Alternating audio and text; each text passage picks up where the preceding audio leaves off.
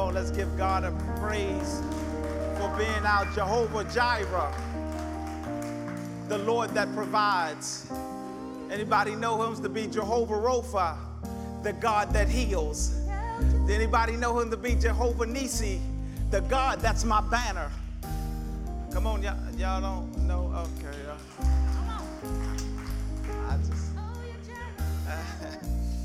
Amen, amen. Grace City, this is the last week of our real news series, The Power of Stories. And we spent 10 weeks looking at biblical stories and the power of those stories. And my prayer is that you were blessed by those stories. We talked about the power of being in our stories in Mark chapter 2, 1 through 12. Week 2, we told you, don't be crippled by your own story in John chapter 5. Week 3, we told you that there's plans from Joseph in your stories. We talked about the stories that collide in Luke chapter 19. We talked about the hitchhiker guide to the kingdom in Acts. We looked at those who have the God that meets us when we feel like we don't have enough. We also looked at the question, whose story is it anyway? We also looked at the story entitled Strangers in a Strange Land in Numbers. And then we looked at the Chronicles of Stephen. And then last week we looked at the history of slavery in Exodus. Grace City, stories are powerful. And my prayer is that over these last 10 weeks that you share your story and you listen to someone else's story so that you can get the real news and the power of each other's story. So I'll ask you, if you haven't done that, let's continue to do that and begin to share each other's stories. It's so important. But let me pray for us. Our Father and our God, thank you for this time together. Thank you for the privilege and honor to be together. God, you are the potter, we are the clay. Mold us, shape us, make us, break us to what you need us to be. Holy Spirit, we give you full authority. Minister through our minds. Speak with our tongue. Love with our hearts. In Jesus' name we pray. And all God's children say amen, amen.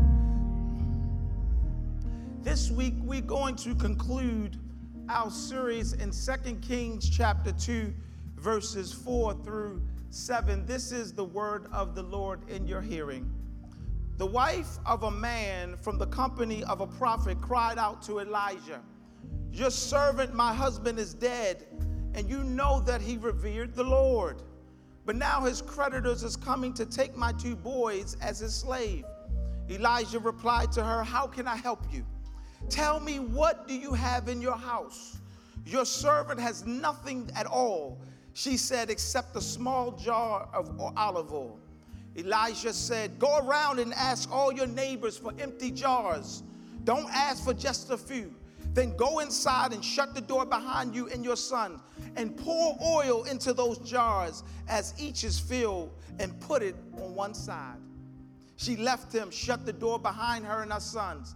They brought the jars to her, and she kept pouring. When all the jars were full, she said to her son, "Bring me another jar." But he replied, "There's not a jar left." Then the oil stopped flowing. Verse 7, she went and told the man of God, and he said, "Go sell the oil, pay your debt, and you and your sons can live on what is left." Verse 7 grabs our attention.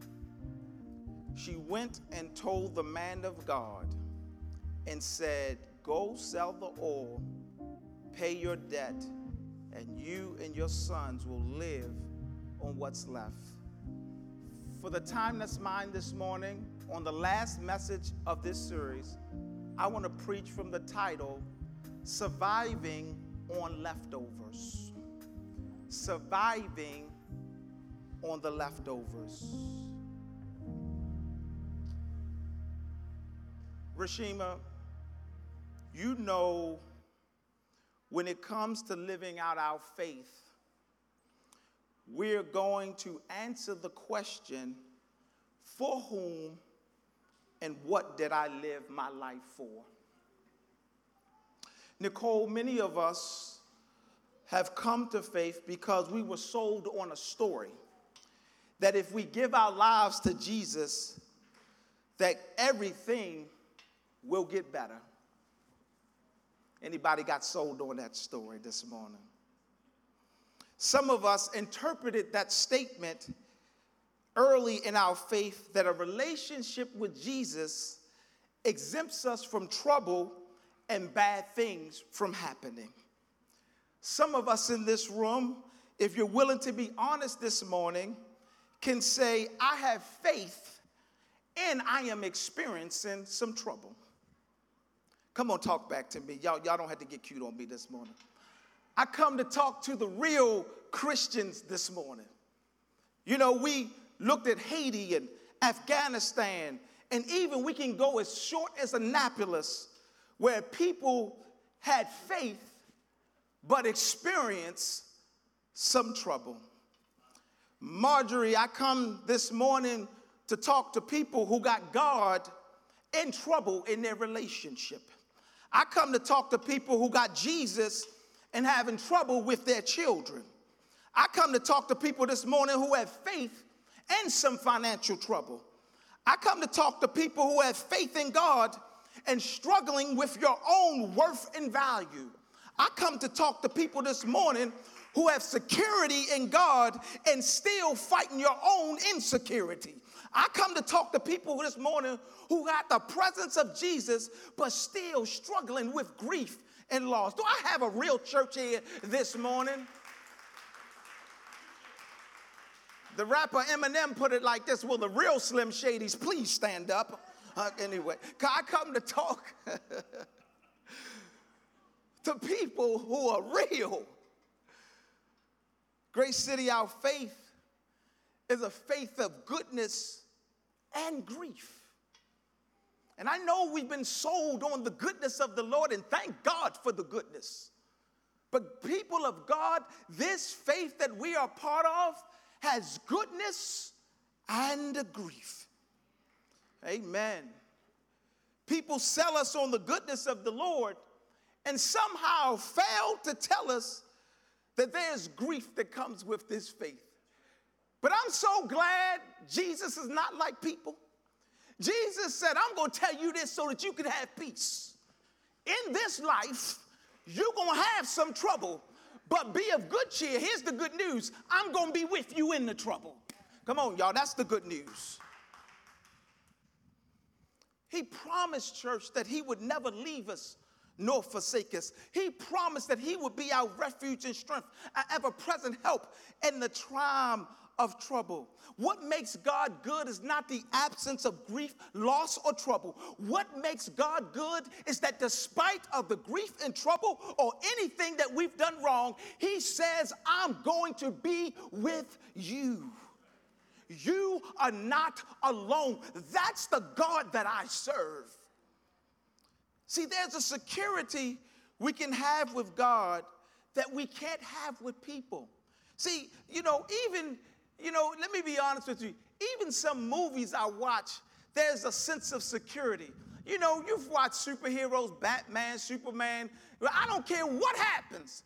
You know that Batman is going to come back to life. And for 50 years, I've been watching Batman, Superman, Superwoman, and for 50 years, they have come back to life. There's a sense of security that rests because you know that the story would be messed up if something happened to Batman, Superman. There's no longer a storyline.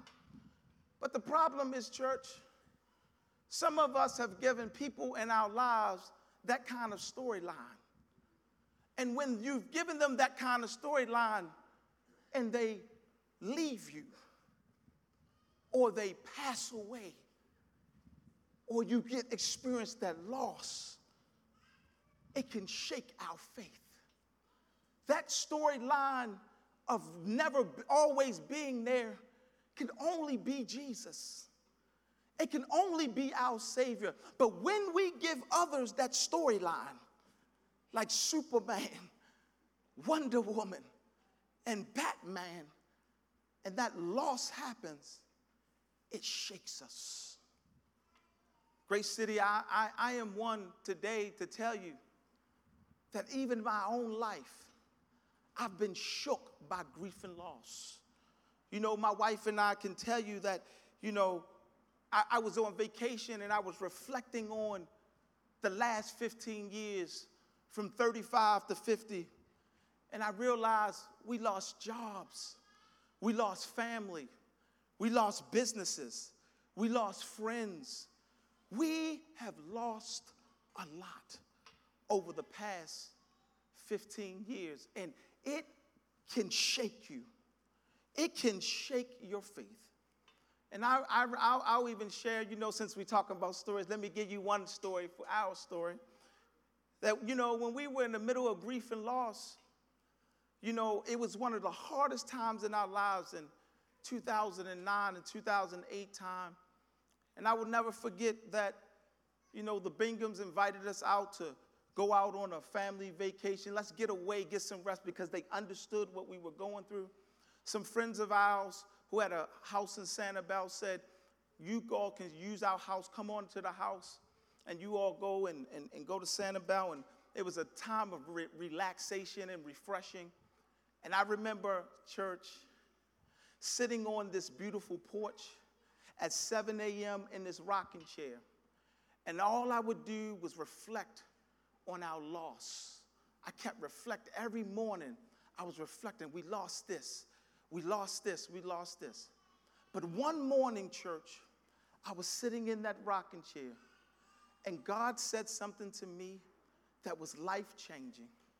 He said, Corey, don't tell me what you lost. Tell me what you have left. He said, Corey, don't tell me what you lost. I was there with you. Take another look. Tell me what you have left. And I answered him. I said, God, I have you. I have my health. I have my family. And God said to me, Corey, you have enough to start all over again. You got enough left. And I don't know who I'm talking to this morning who's experienced some extreme loss. But I come to tell you that if you have your life and you have your God, you have enough to start all over again. The question, Grace City, is not what have you lost. The question God is asking you this morning, what do you have left? Because if you can identify what you have left, I come to tell you after 15 years of experience, you can survive on the leftovers. Amen, amen. I would, but this is where we are in the text, Bob. In the text, we are identifying loss and grief. This woman lost her husband. It is the biggest loss you could ever experience. Some of us have had some huge losses this year. But what makes this loss even worse, church, is that this man was faithful to God and to the kingdom of God. He's in the company of the prophets. He's one of the people that spoke for God. It's even difficult when you've been faithful in ministry and it seems like God's taken someone abruptly. I'm talking to honest people in here. It almost feels unfair. All the people in the world doing wrong, and you take this man who's ministering the word of God and changing people's lives. Can we be honest this morning? It almost seems like God owed this man more time for the work he's done. Come on, can somebody be honest with it? Come on, just nod at me if you want to be honest. He's been faithful in ministry. He's been faithful to God. And the Bible says he dies. What do you do when it seems like death comes too soon and God feels like he's not being fair? Not only does she lose her husband, but she's at risk of losing her future or the next generation due to the debt that he owes. He looks at like he has it all together, church. He's out there serving the kingdom of God, but he found himself in debt. He lost, listen, he looks like he's helping everybody else, but yet his family is in debt. The loss and grief has a way of exposing things that you should have been taking care of when you were living. Let me say that again. Loss and grief has a way of exposing things that you should have been taking care of when you were living. Can I ask you a question? Are some things you need to take care of while you have breath in your body? Are there some things that you need to take care of while you have breath in your body?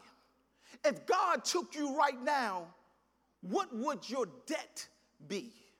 Oh, you even think I'm thinking about financial debt. Oh, no, I know. We're fine. I'm not talking about financial debt. Some of us will be in emotional debt. There's some conversations you need to have before you leave this earth, and you're at risk of leaving an emotional debt.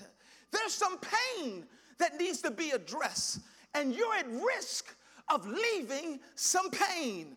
There's some disappointment and lack of forgiveness that you are at risk of leaving in debt. And here's the bigger problem, is that the death is left to the next generation. Some of y'all still trying to figure out why your children act the way they do. Maybe some debt had gotten passed on. Some emotional debt had been passed on. The man dies, and his wife cannot pay this debt. And the children, watch this, are at risk of being enslaved to the father's debt. The text says the father dies and the children have to pay for the debt. But the woman moves towards the man of God. The woman goes to the prophet of God. The woman goes to God. And watch this, church. Don't miss this. Lord have mercy, don't miss this. She goes to the man of God and she cries. But I want you to understand something about her cry. She just doesn't cry her pain and loss. Her cry is a reminder to God what her husband meant to him. Y'all just missed that. Her cry is just not a cry of her pain and loss. Her cry is a cry of a reminder to God of what her husband meant to him. Let me prove it to you. When she comes up to the prophet crying, what she does not say is, "My husband is dead, help." That's not what the text says. Look at it. Y'all not looking at it. The text says, she walks up to the prophet and says this: "Your servant, my husband, is dead, and he served the Lord." Y'all missed that.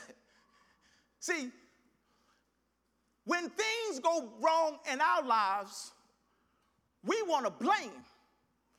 This woman didn't blame God for her losing her husband, but she does hold God accountable to her pain. If I was in a Baptist church right there, this church would be over. It would be over right there. God, watch this, y'all. She's not blaming God. She doesn't call, she's not blaming him, but she is holding him accountable to her pain.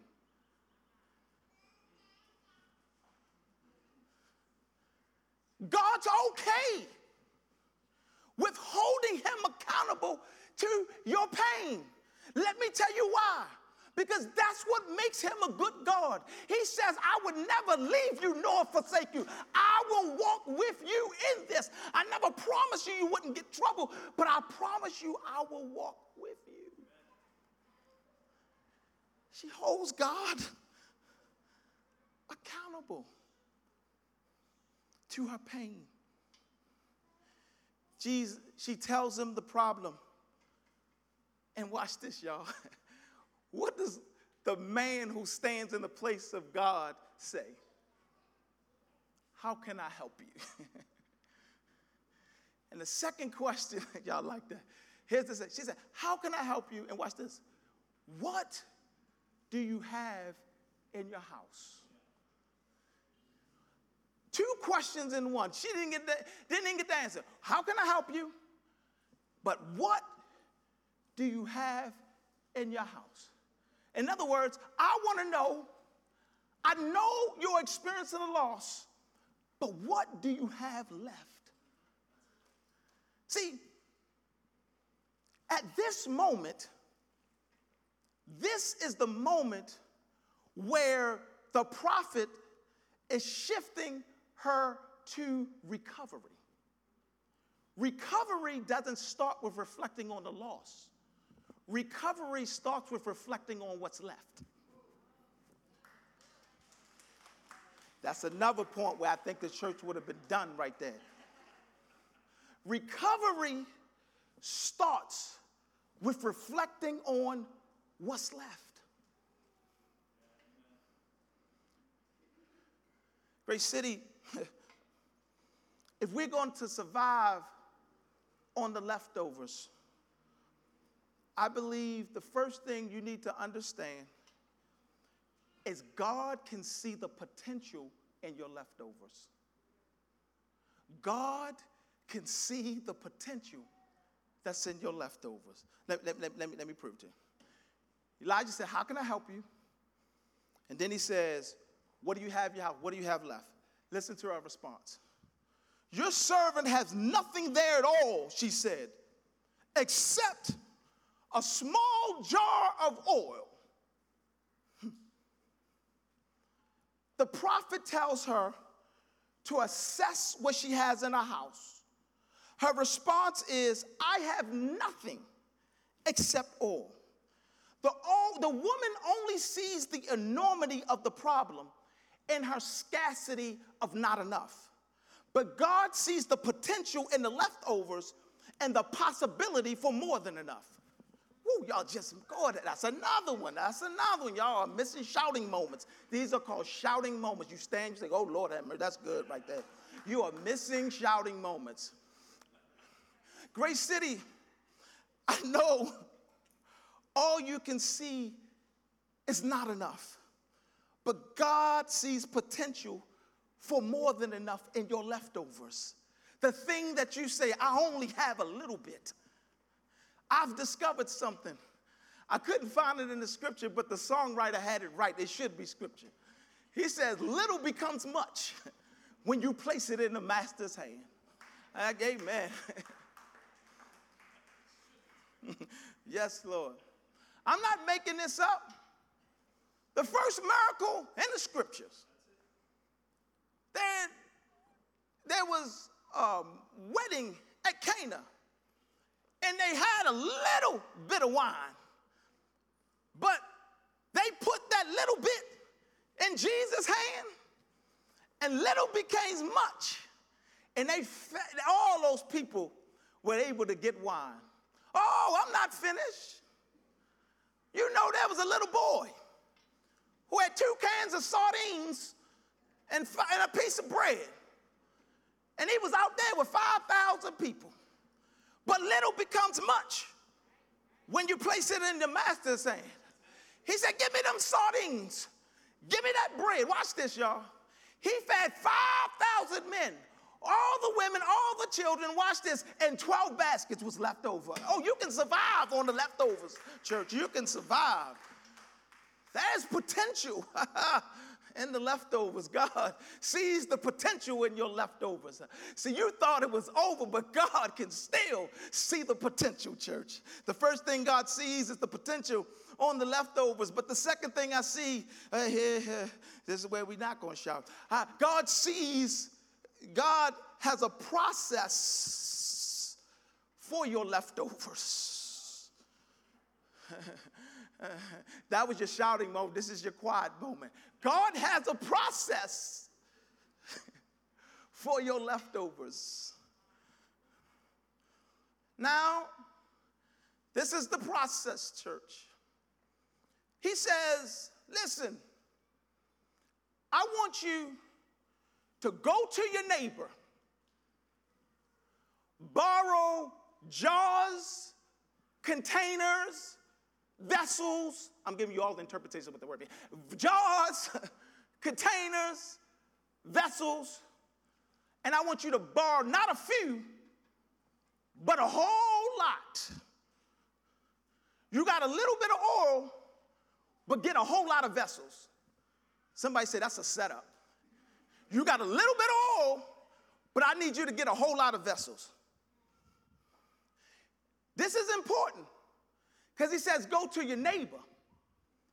He doesn't say borrow from people that you like. He doesn't say borrow from the neighbors that you're most comfortable with. He doesn't say borrow from neighbors who have the same economic status as you. He does not say borrow from neighbors who you look alike. He doesn't say borrow from neighbors who you have things in common. He says go to your neighbor and borrow vessels. And then here's the process. Take the little bit that you have and pour it into that vessel. See, this is the problem, and I know this makes sense, right? And I understand because we get logical and things like that. I'm not trying to get you illogical, but I'm going to give you a God principle. We serve a God that's more than enough. So when you have less than enough, what you have left is a seed.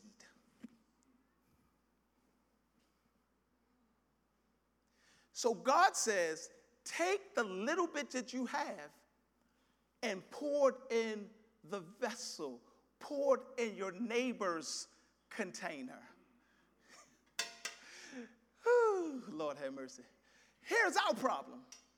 When we get to a little, we hold on to it and squeeze on it, hold back or try to preserve it.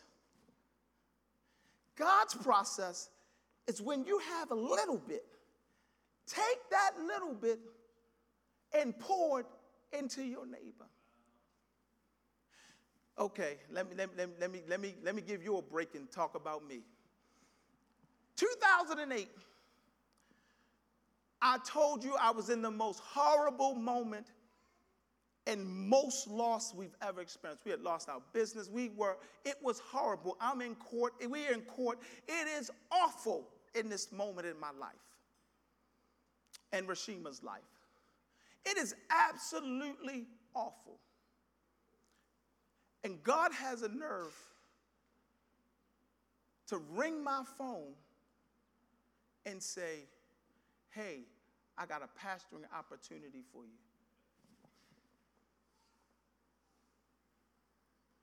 Now, I said, this is wonderful.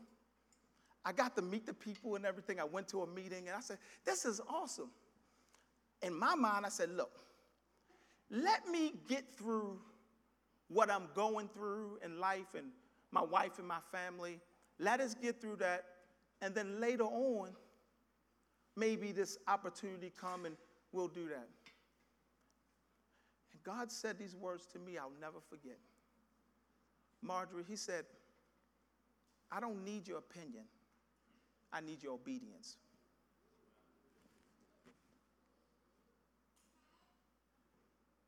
He said, I don't need your opinion. I need your obedience. God's process doesn't need your opinion. God's process needs your obedience. It didn't make sense in the condition that we were in to even consider pastoring anybody. But he said, I want you to be obedient. And God, watch this. He fixed that and dealt with the church too. He said, you do what I tell you to do, and I'll take care of that. He's more than enough.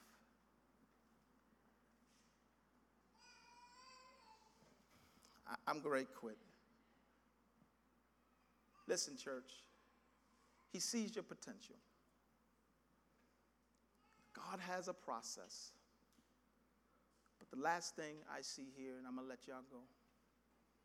God has made provision. God has made provision. He goes, here it is. It says, she went and told, so she poured into the oil the container, put the containers on the side. She then took it to the man of God, and the man of God said these words.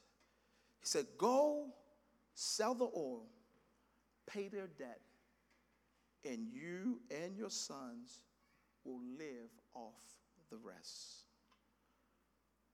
The man of God told them that they could survive on the leftovers. Sometimes, church, the problem with that is that when God is calling, the danger in missing the process and moving to provision, don't miss this, y'all. Sometimes we get like Daniel's son when he's in the face of Mr. Miyagi.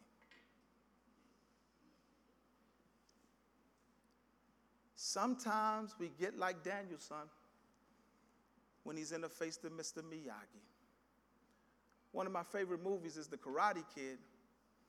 And the ones who got the thing is smiling right now. They know where I'm going with. For the rest of y'all, let me catch you up. Daniel's son in The Karate Kid, Mr. Miyagi gave him a process. Daniel's son was having trouble. He was having problems. But he put him through a process. He gave him a process that he really didn't understand.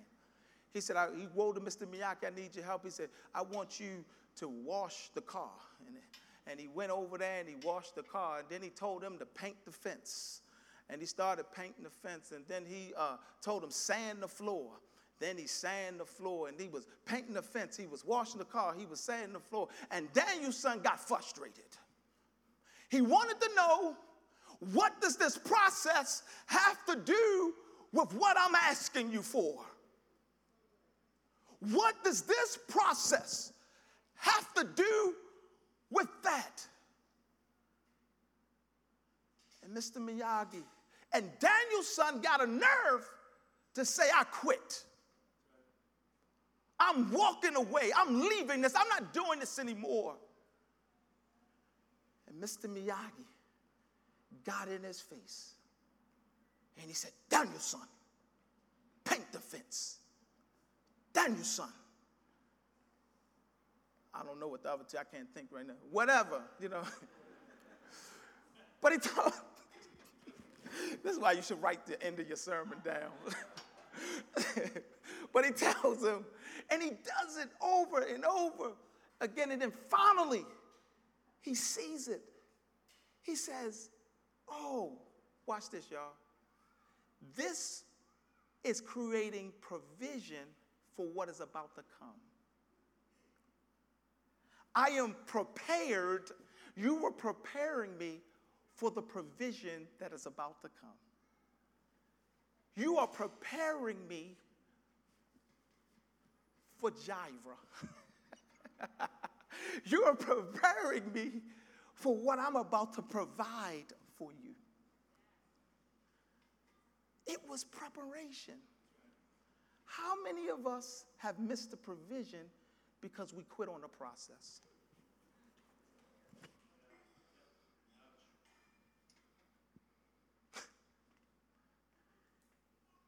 He went through the process. And watch this, church. The sons were saved. Well, there's another boy who was a man, that a God that saw potential in his boy. He said, he looked at his boy and he looked at his people and he said, my people are in trouble. So God so loved the world that he gave his only begotten son, so that whosoever believe in him shall not perish, but have everlasting life. He saw the potential. Not only did he see the potential, he gave a process. He came from heaven to earth to show the way. From the earth to the cross, my debts he paid. From the cross to the grave to the sky. That's why we lift his name on high. He saw the potential, he saw the process, but he made the provision. Can I give you the provision?